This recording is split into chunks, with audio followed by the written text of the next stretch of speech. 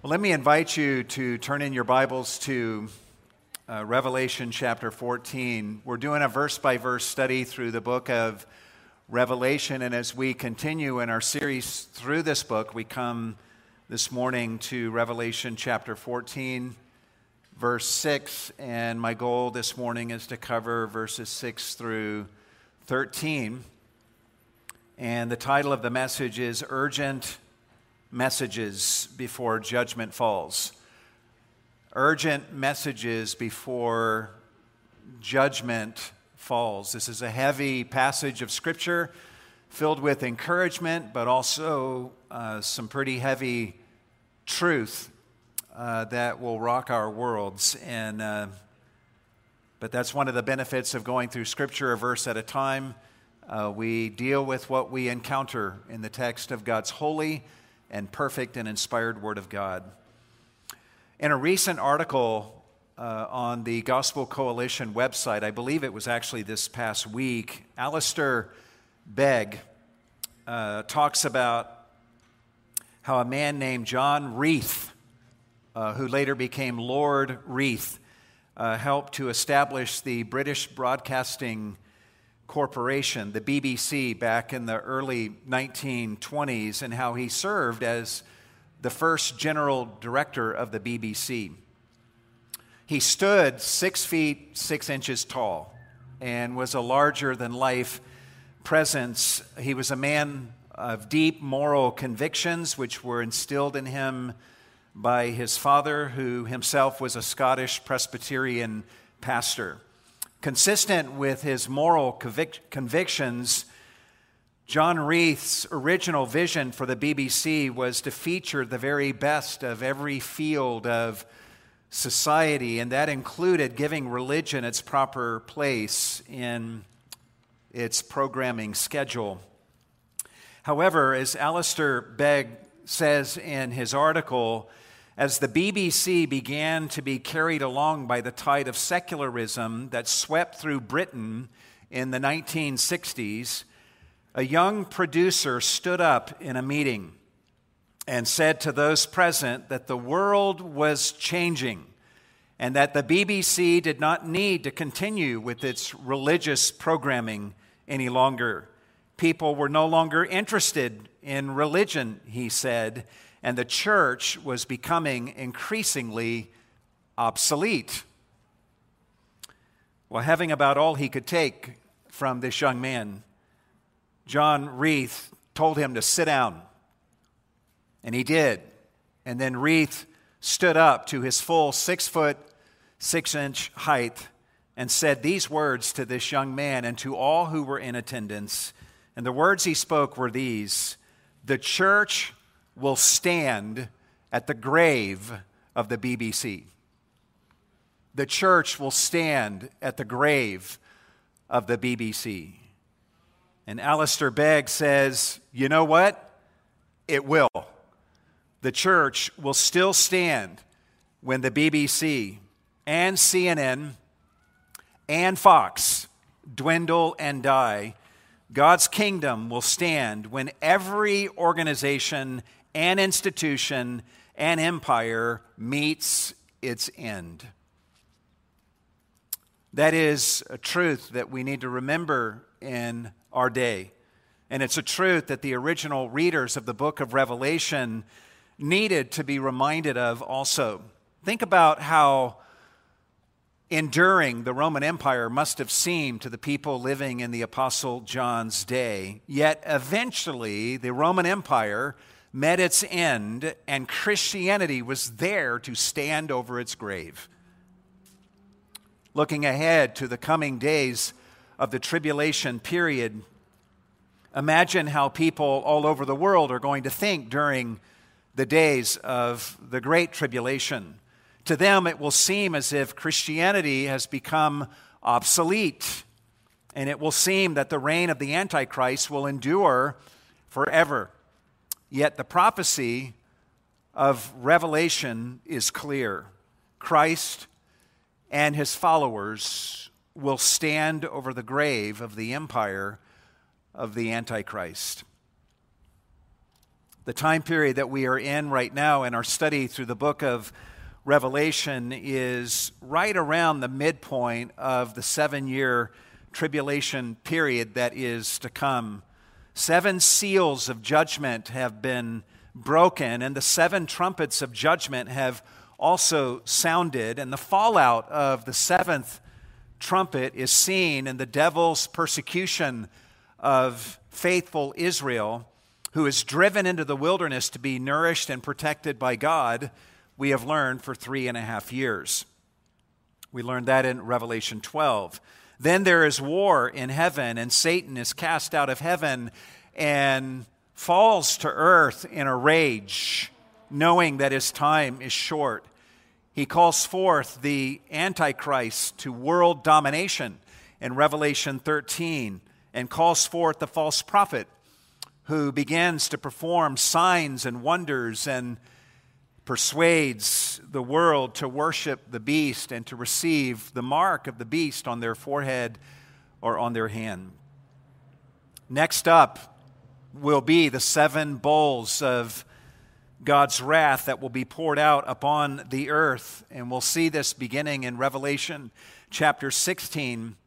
These bowls of wrath represent God's final cataclysmic judgments upon the world, followed by the second coming of Christ. But before these judgments fall, what we find here in our passage today in Revelation 14 is a flurry of messages communicated with utmost urgency. 3 of these messages are delivered by angelic beings flying across the sky. And the 4th message is delivered by a voice from heaven and actually gets reinforced by an explanatory word from the Holy Spirit himself. We're actually going to encounter today the first time the Holy Spirit is directly quoted in the book of Revelation. These are 4 messages that we're going to look at this morning.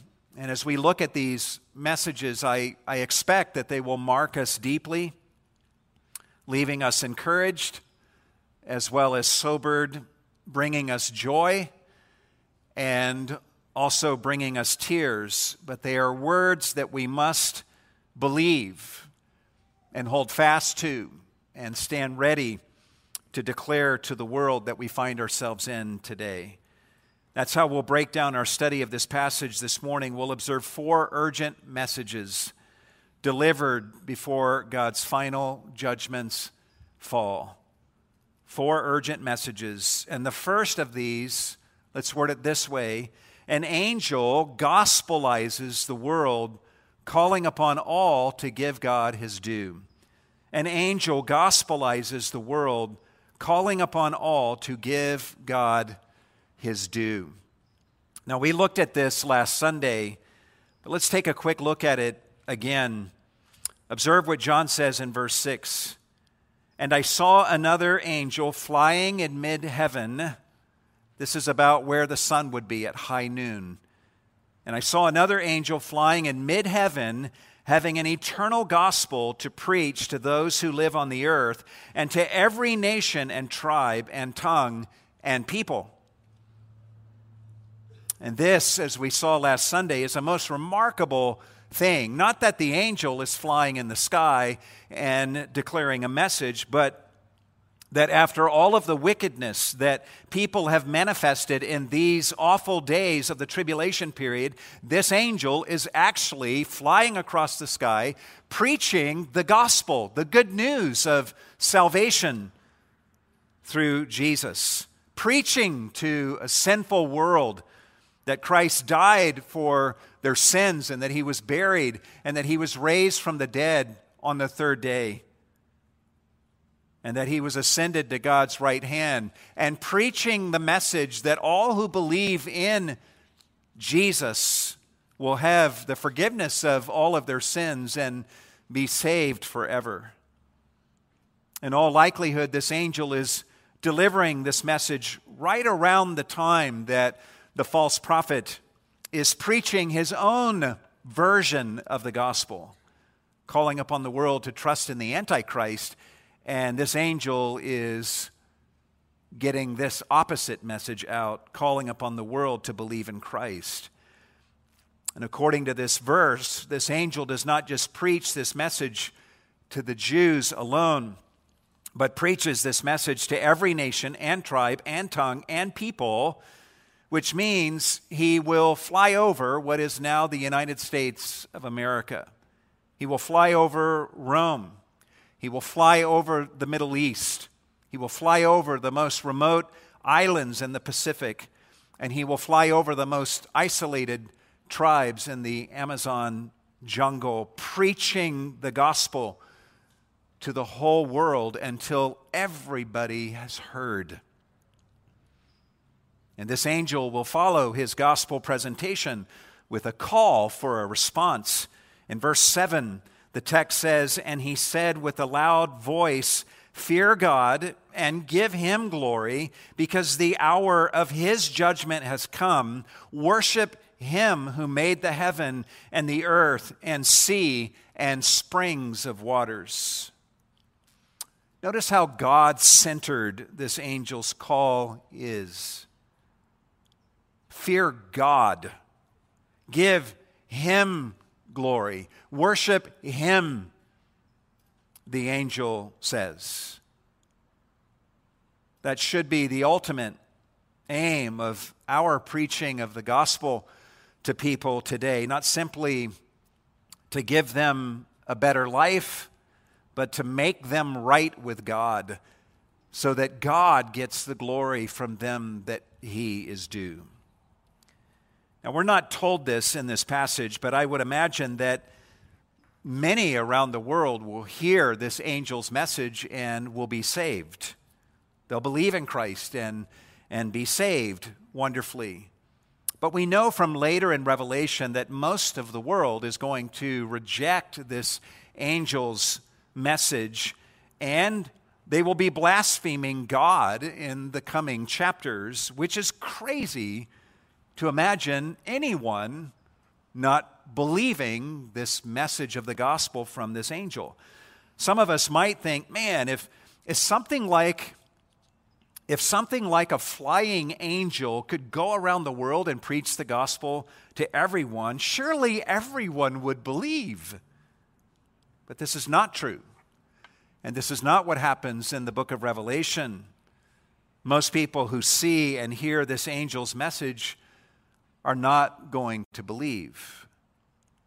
Some who hear this gospel invitation will be inclined to brush it off as some blast from the past. And they're thinking Christianity is obsolete and the empire of the Antichrist is on the rise. They will be so caught up in the world system of their day that they will find it hard to personally break with this world system and cast their lot with what seems like a dying religion. Such people need to hear an additional word of warning, and this leads us to the second urgent message delivered before God's final judgments fall. Number 2, another angel, a second angel, declares the imminent doom of Babylon. Another angel declares the imminent doom of Babylon. So the first angel is flying across the sky, preaching the gospel, calling upon the world to respond and give God his due. But there's another angel flying behind him. And observe what John sees in verse 8. "And another angel, a second one, followed, saying, 'Fallen, fallen is Babylon the Great. She has made all the nations drink of the wine of the passion of her immorality.'"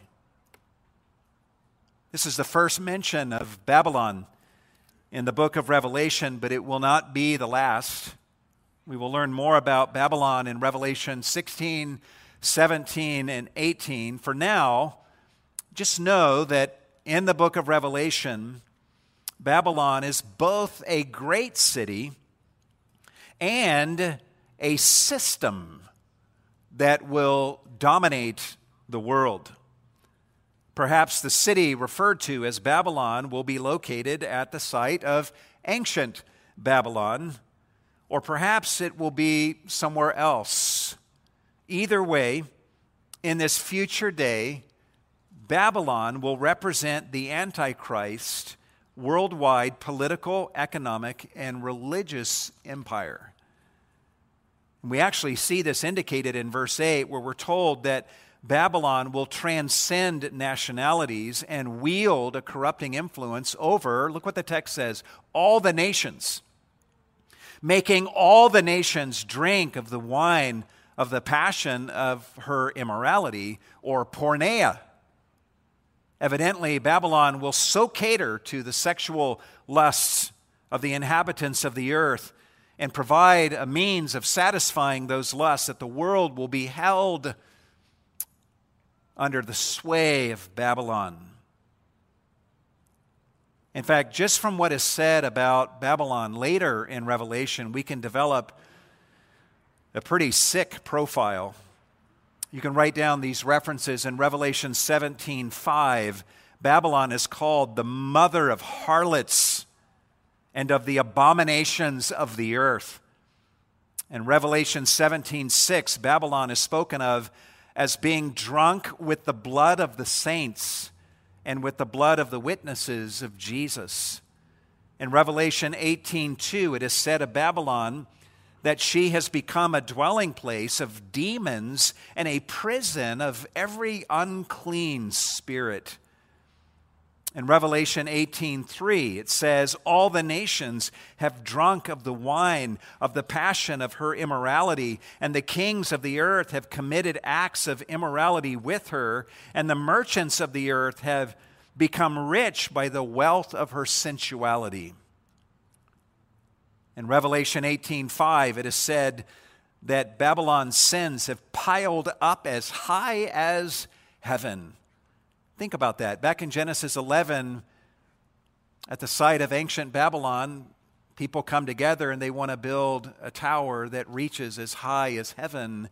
Well, here we learn that Babylon's sins pile up as high as heaven.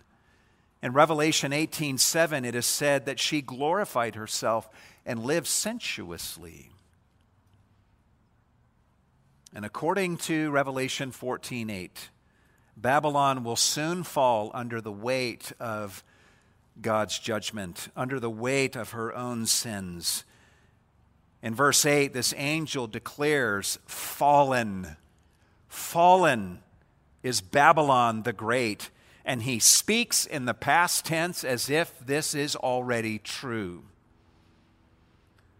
Which means that you can be sure that when this angel flies across the sky speaking this message, people will hear it and they'll laugh and scoff and say, Babylon is not fallen. Look, Babylon is doing just fine. Little do they realize that in a matter of months, Babylon will lie in a smoldering heap, never to rise again. Though Babylon may be standing at this precise moment that this angel is speaking his message, its doom is so certain that it is as good as done. And because the city of Babylon will be so central to the world of its day, when Babylon falls, the whole world system will collapse with it. This announcement from this angel about the imminent fall of Babylon would serve as a warning to the people of the earth not to put their trust in Babylon, but to put their trust in Jesus, whose kingdom will endure forever. Jesus' kingdom will never fall. And for believing saints of God who are hiding out right now and being persecuted for their faith, this angelic message from the sky will encourage them with the assurance that the end of Babylon is very near.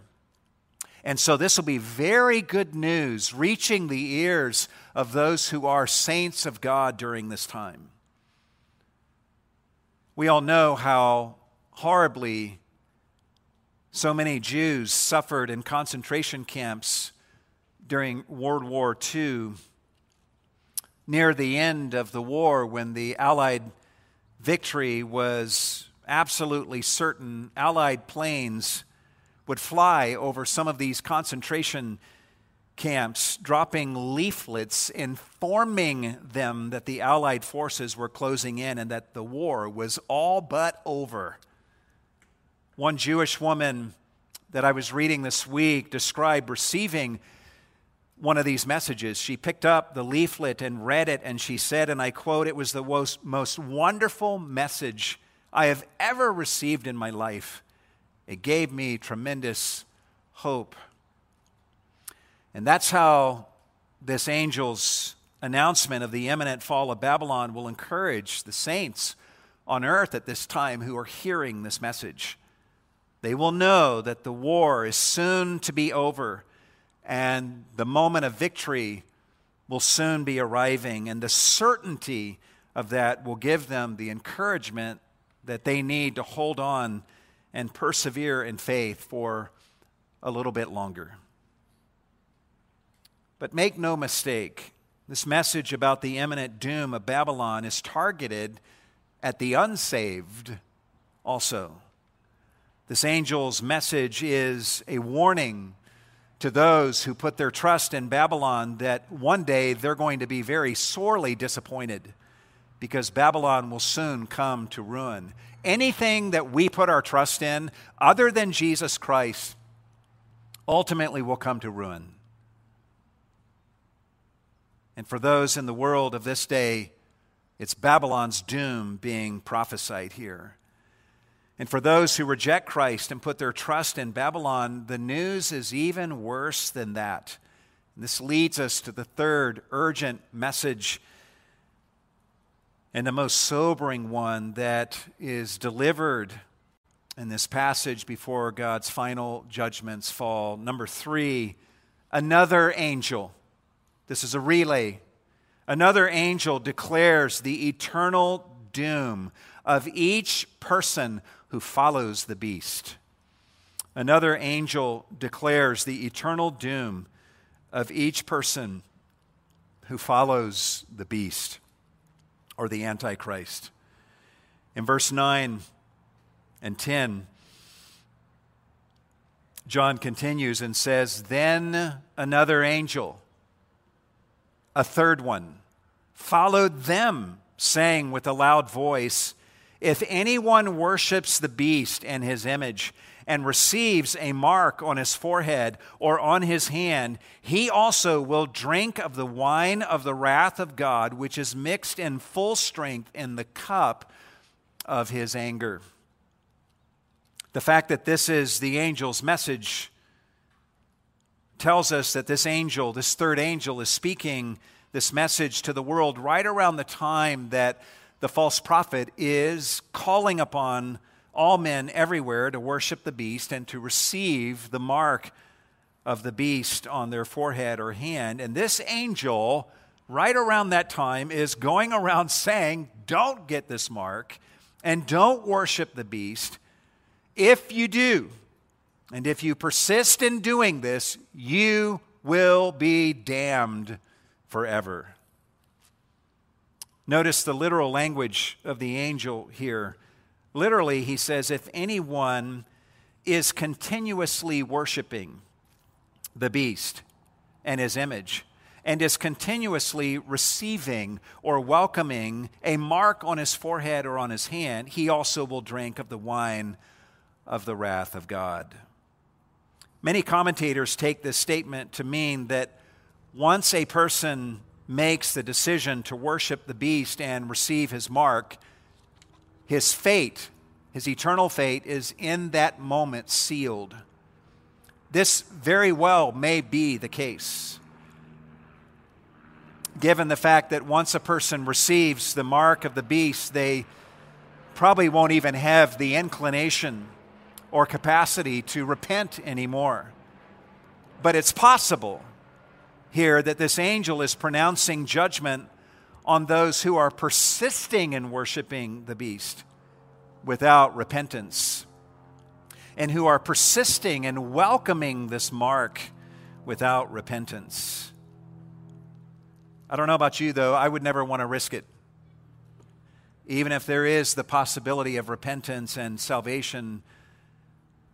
But either way, this message from the angel is a very stern warning not to worship the beast and not to receive his mark.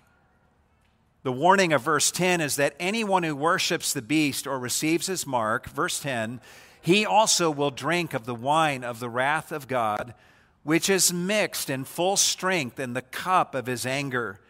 And he will be tormented with fire and brimstone in the presence of the holy angels and in the presence of the Lamb. This is as strong a language of judgment as anything found anywhere on the pages of Scripture. And it could not be more out of step with modern, even religious sensibilities.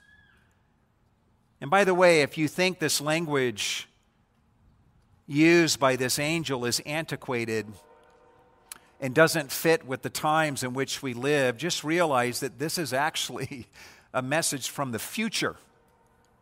An angel is going to make this declaration from the sky in a future day. So if anything, this is a message ahead of its time.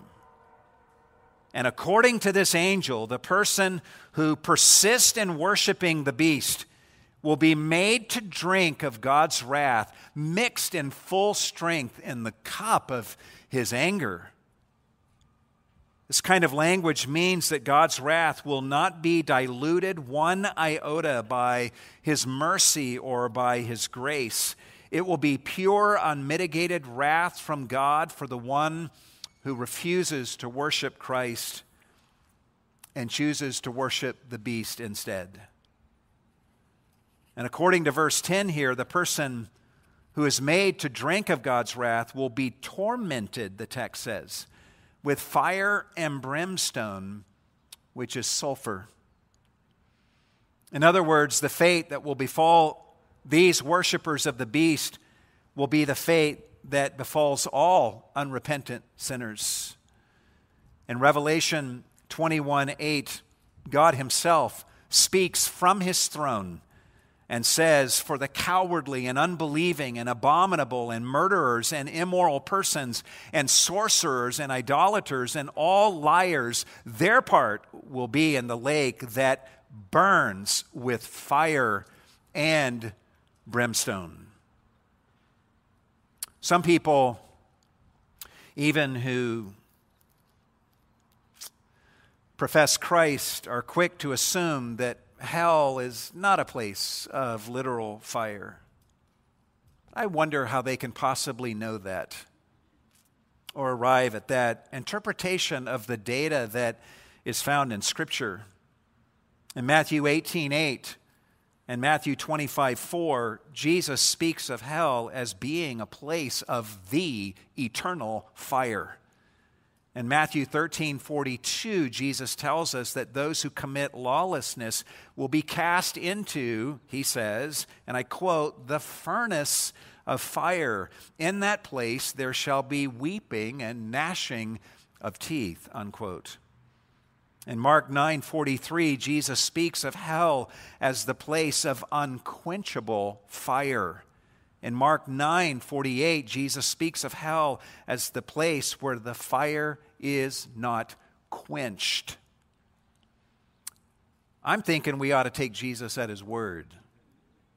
After all, he is God, and he is the foremost expert on hell in the Bible. No one spoke on the topic of hell more than Jesus did. And his language in the Gospels is perfectly consistent with the language used by this angel here in Revelation 14. And notice something else that this angel says. This third angel flying in mid-heaven is promising here in verse 10 that those who worship the beast and receive his mark will be tormented with fire and brimstone in the presence of the holy angels and in the presence of the Lamb. This final collection of prepositional phrases is interesting and it's designed to show the awfulness of hell. As the commentator Robert Mounce says regarding this, to suffer in the presence of the host of heaven and the Lamb is not to lessen the fierceness of the judgment, but to make it more grievous. A common misunderstanding of hell or the lake of fire is that it involves separation from God. So let's take a moment to think about that. On one level, this belief is true.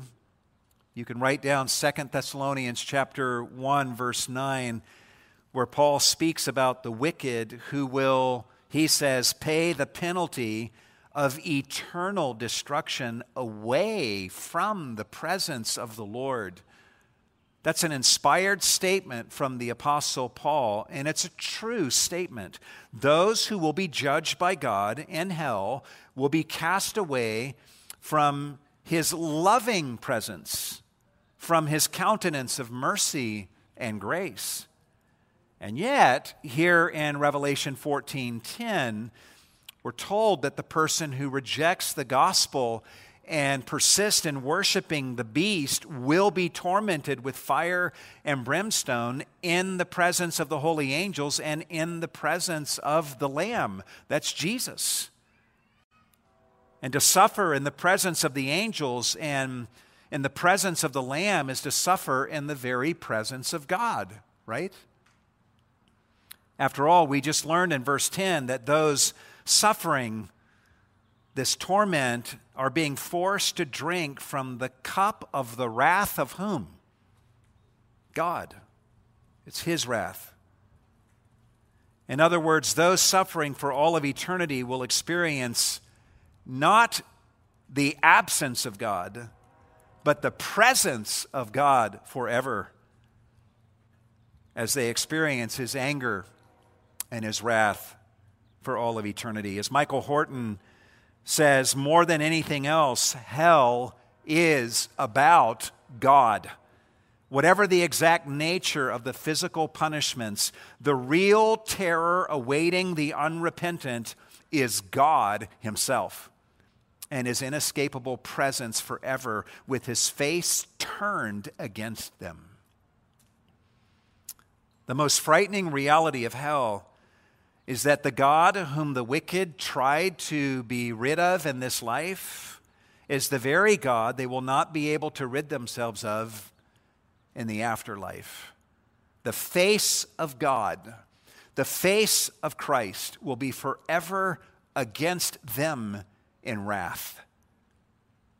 As the commentator Daniel Aiken says, those in hell will have a constant awareness and knowledge of the God they rejected, and this will only enhance the horror and the torment that they will experience.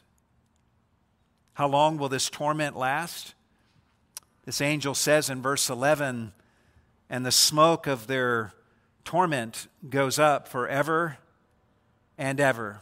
They have no rest day and night, those who worship the beast and his image, and whoever receives the mark of his name. How long will this torment last? My goodness, 5 minutes of what's being described here would be unimaginably awful. And yet we're being told here that it will go on forever and ever. Such language used here in verse 11 provides no wiggle room for ultimate universalism or any kind of temporal punishment or the soul being annihilated out of existence. This angel says the smoke of their torment goes up forever and ever. They have no rest day and night. So does the punishment of hell go on forever, according to this passage? Actually, the answer is no. According to this text, it goes on forever and ever. The word forever does not go far enough in John's mind. And in the mind of this angel, the smoke of their torment goes up forever and ever. And the experience in hell of those who worship the beast without repentance is characterized here as torment and as them having no rest day and night. In other words, they will have no rest endlessly, never experiencing a reprieve from the conscious torment of their suffering forever and ever. And let's not kid ourselves, these are hard words, but God is being good to us to give us these words so that we know the truth of the matter. And He is good to give us a way of escape through His Son, Jesus Christ, who suffered God's wrath on the cross so that those who believe in Jesus don't have to suffer this wrath being described here. The truth taught in this passage regarding eternal damnation should hit us very hard to the point of reducing us to tears.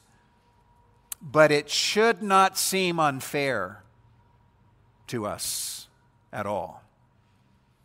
In fact, if eternal punishment seems unduly harsh to us, it would only be because we don't understand the gravity of sin. And we don't understand the gravity of sin because we don't understand the majesty and the greatness of God. In other words, eternal suffering in hell offends us because we're looking through the wrong end of the telescope. What we ought to do is this: rather than looking at sin as some small thing and then looking at eternal punishment and being offended by it, we should look at the eternal punishment of hell and then look back at sin and say, wow, sin must really be that bad. Rejecting Christ must really be that bad. Think about it this way. You measure the greatness of a crime by the standard of the greatness of the one against whom the crime is committed. Right? Therefore, those who turn away from God and reject Christ and worship the blaspheming beast are guilty of a crime that is as infinitely great as God is infinitely good. So the only fitting punishment is a punishment that is infinite, that goes on forever and ever. And let's take this one step further. You realize, guys, what the doctrine of eternal punishment means. It means that a person who has rejected Christ, who is suffering the torments of hell for 100,000 trillion years, is still just as guilty as he was at the beginning. No amount of suffering in hell for however long can ever diminish or take away one iota of that person's guilt. As R.C. Sproul once said, there is an almost ontological impossibility for justice ever to prevail, even in hell, because eternity is not long enough to satisfy the heinousness of the crime that I have committed against my Creator and against my God, who is infinitely perfect in every way. And yet, according to the gospel that we preach, Jesus can take away 100% of a person's guilt through His atoning death for them at the cross. Aren't you grateful for Jesus? When a sinner comes to Jesus with their infinite guilt, meriting eternal punishment in the lake of fire, and they come to Jesus and believe in Him as their Lord and Savior, their sins are washed away, and that infinite guilt is removed. Through Jesus' death at the cross, the believing sinner can experience a removal of guilt that 1 trillion millennia in hell could never remove. Because Jesus is infinite in His righteousness, and His death can atone for our infinite guilt.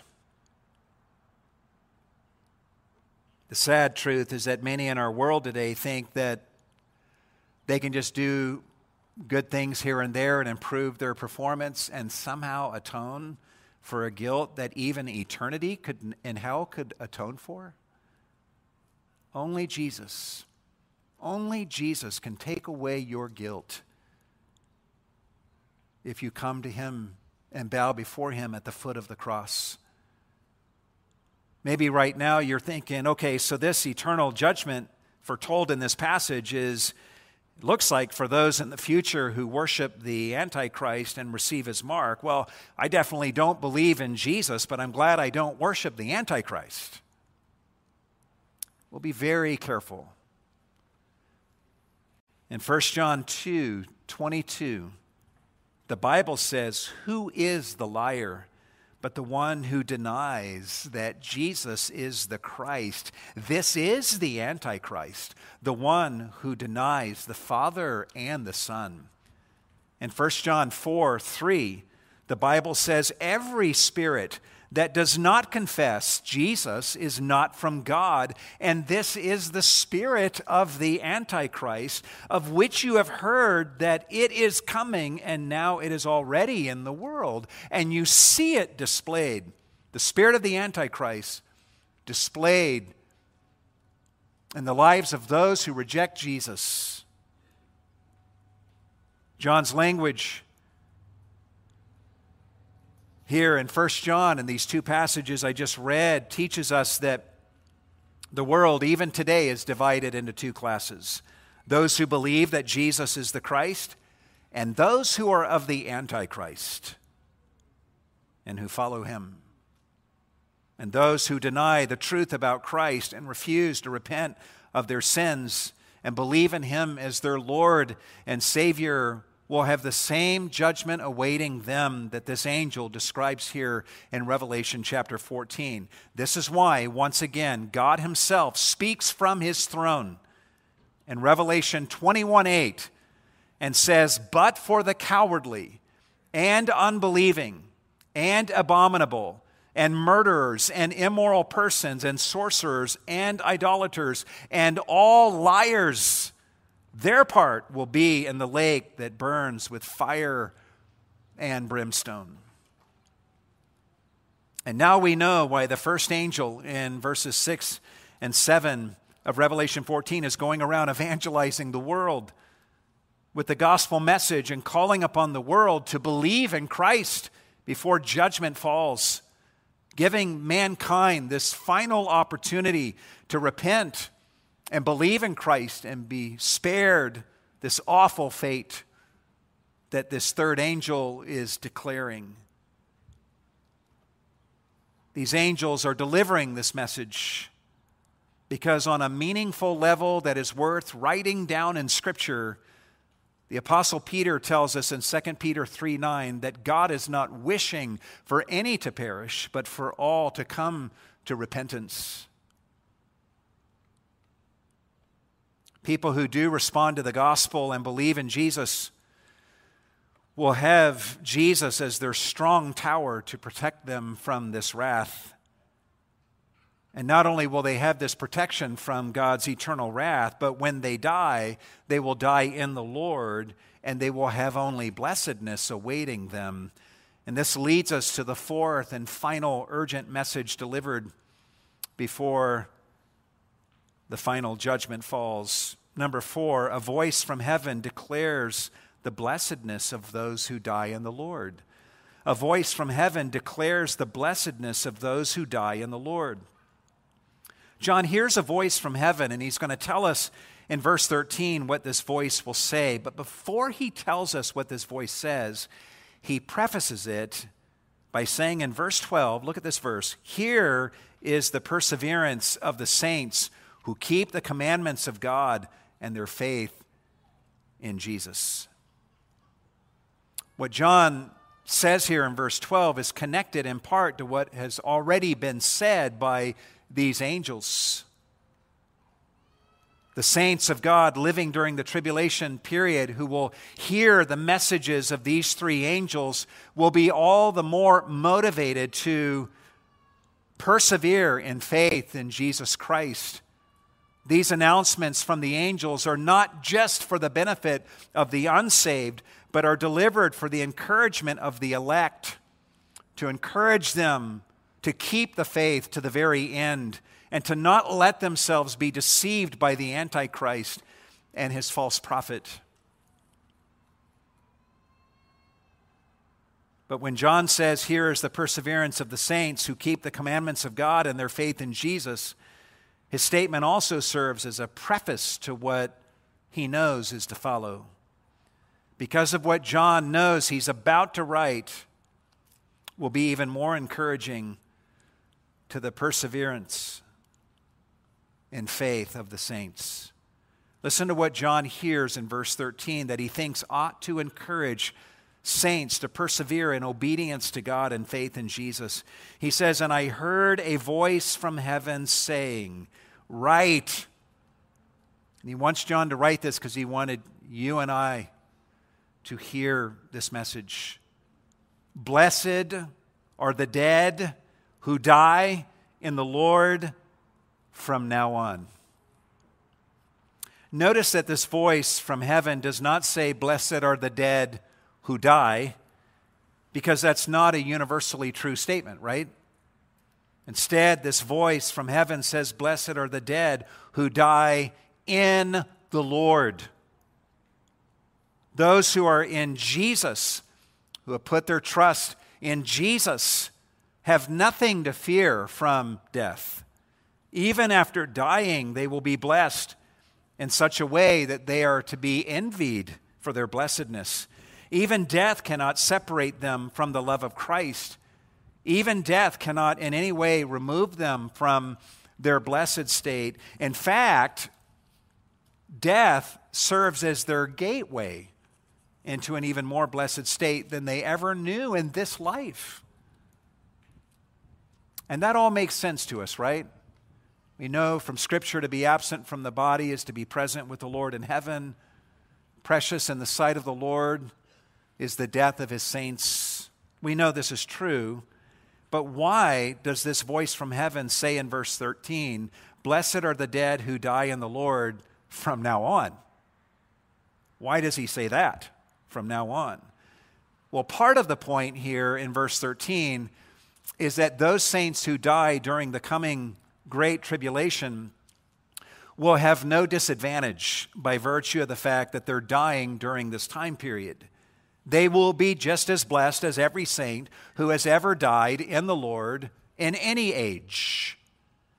But another part of the point here is that those who die in the Lord during the great tribulation period will be uniquely blessed to have lived and died during a time when evil and suffering and the challenges of remaining faithful to Christ will be at their worst. What is that unique blessing? Well, let's let the Holy Spirit explain that to us. The Holy Spirit hears what this voice from heaven says about the blessedness of those who die in the Lord from now on. And verse 13 ends this way, "Yes," says the Spirit, "so that they may rest from their labors, for their deeds follow with them." You've all heard of mansplaining? This is spirit-splaining that's going on here, where the Spirit is telling us why those who die in the Lord during the Great Tribulation will be, on some level, uniquely blessed. And the first reason he gives is that those who die in the Lord during this time will die so that they may rest from their labors. The word translated labors here in verse 13 speaks of laborious toil, labors that are done under great stress and exertion to the point of weariness and exhaustion. And we can all understand why this word would be used, right? Imagine how difficult life will be for the saints of God during this coming time period in history. Imagine what a labor it will be to remain faithful to the Lord and to keep serving Him when the whole world everywhere is against you and out to kill you. And when your enemies are actually performing miracles and calling down fire from heaven in order to lead people astray. And when you can't even buy and sell, and yet you have to find some way to survive and serve the Lord. Imagine how many deaths of fellow believers you will have to process and mourn. Imagine the physical care under awful conditions that will have to be provided for those who have been tortured for Christ during this time. Imagine the labor involved and even gathering with a few fellow Christians during this time to serve one another in ways that we don't even think about today.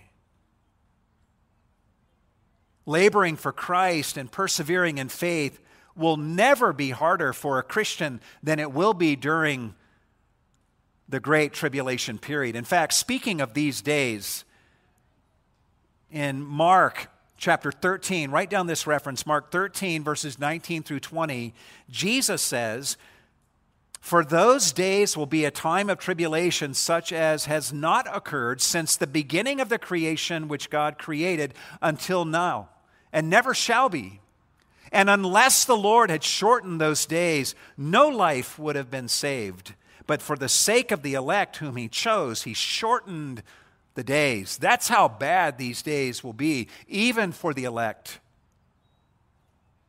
So when saints who are living in this time die in the Lord, their unique blessedness will lie in the fact that they can now rest from their unusually laborious toil associated with living and serving Christ during this most difficult time.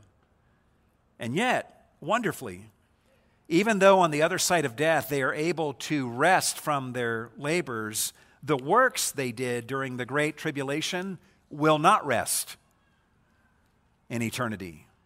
In fact, the Spirit says here in verse 13 that their deeds follow with them. In other words, their deeds will accompany them. Everywhere they go, their deeds that they did on earth will go. The legendary deeds that these souls will do during the tribulation period will be epic deeds that will be the stuff of eternal renown in heaven.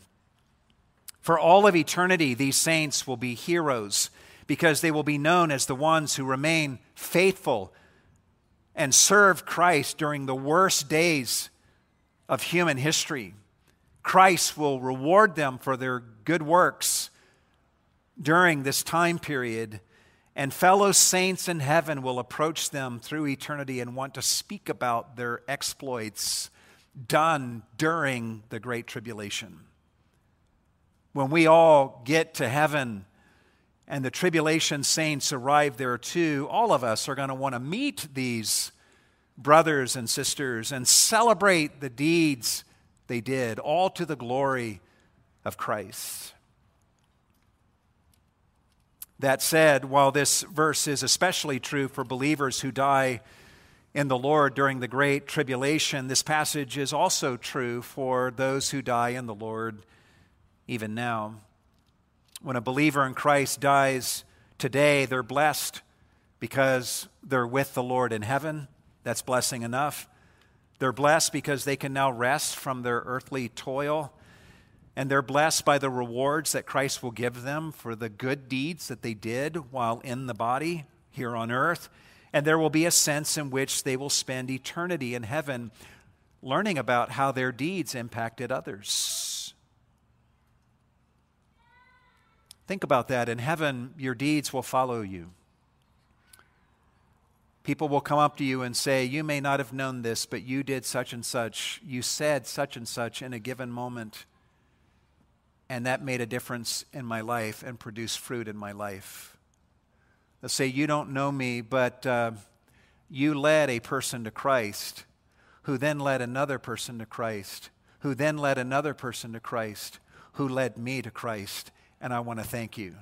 and you'll be like, wow, I had no idea all the good that came from that conversation that I had with that person when I was on earth.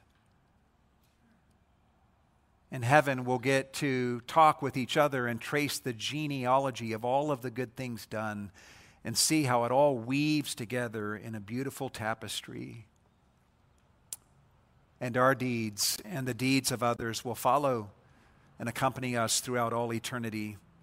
Everyone who has ever died in the Lord is blessed for all these reasons. But here in Revelation 14, we're told that these particular saints dying during the second half of the tribulation will be especially blessed, for their faith during this time will be a most remarkable faith. Their deeds will be truly noteworthy, and the deeds they do will live on and will follow them through all of eternity. There's a lot for us to think about from our passage today, and we pondered some of these things as we have gone along through the text this morning. For one, none of us ought to be complaining about the days in which we live today, right? God has raised us up for a time such as this. Let us do the good works that He has given us to do. Let us raise our children to live righteously in this age that God has raised them up for, knowing that our works will follow with us through eternity.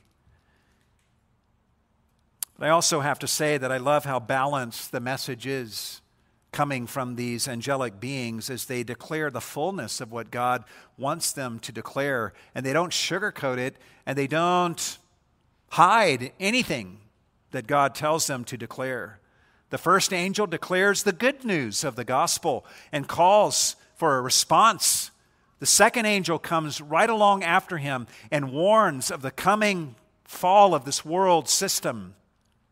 And the third angel comes along after him and declares the eternal damnation awaiting anyone who refuses to receive Christ and who worships the beast and receives his mark without repentance.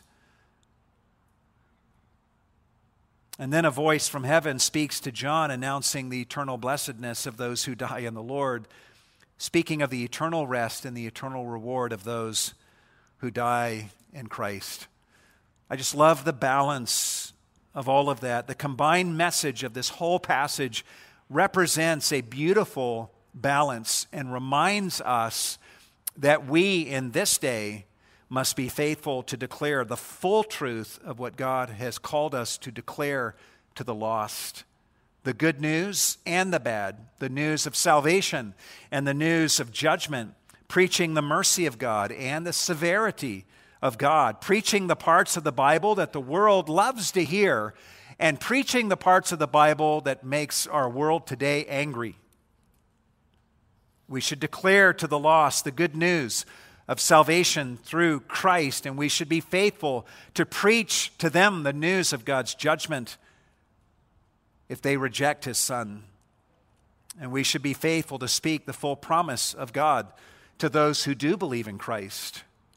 Not only does the world need to hear these things from us, we need to hear them often.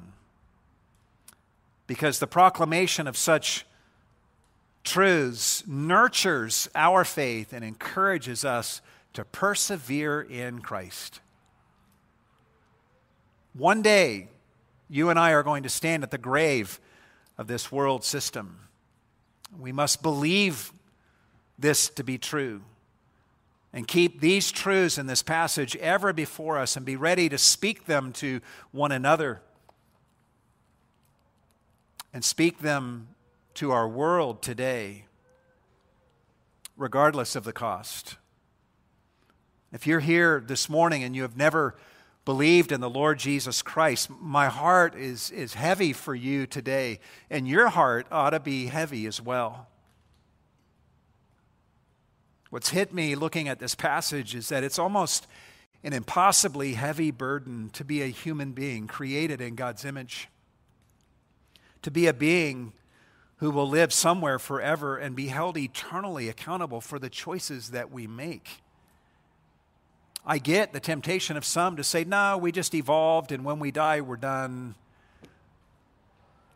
I get the temptation to believe that because it's a heavy burden to be a human being created in the image of God who will live somewhere forever and will be held eternally accountable for the choices that we make. Perhaps you don't think the choices you make are all that important, but evidently they are. 1 trillion years from now, you will be living somewhere. And the difference maker in where you will be living and what your experience will be Jesus Christ and what you did with him. This morning, you have had life and death put before you.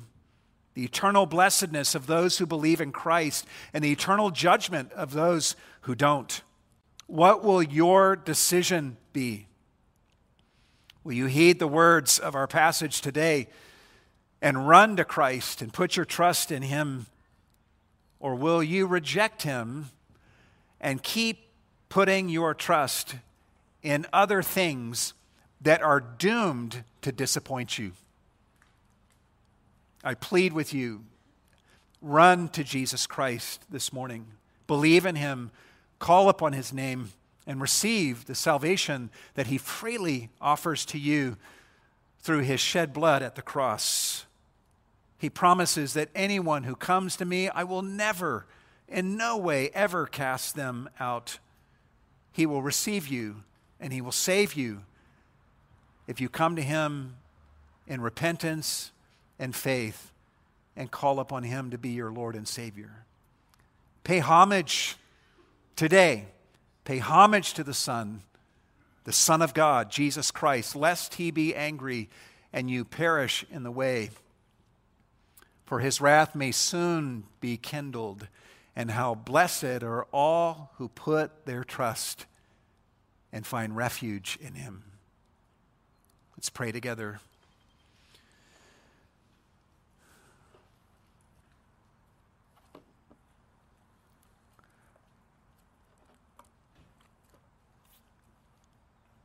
Lord God, we are crushed under the weight of a passage like this. It's too much to even fully process, but this is truth.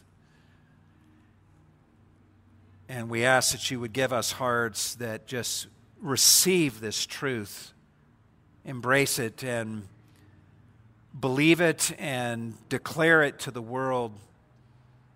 And I pray that you would look upon any person gathered here, Lord, who has not yet put their trust in you, and look upon them with mercy and grace. Give them the gift of faith and repentance that they would come running to you today without delay and find in Jesus an atonement that can come no other way. An atonement for their infinite guilt. An atonement that an eternity of suffering could never erase, but can be fully erased in an instant through Jesus and through his shed blood. Hallelujah. What a Savior we have in Jesus. Help us, Lord, to go into all the world and tell people about him. Throughout Riverside and throughout the world. Empower us as we do so, Lord Jesus. It's in your name we pray. And all God's people said,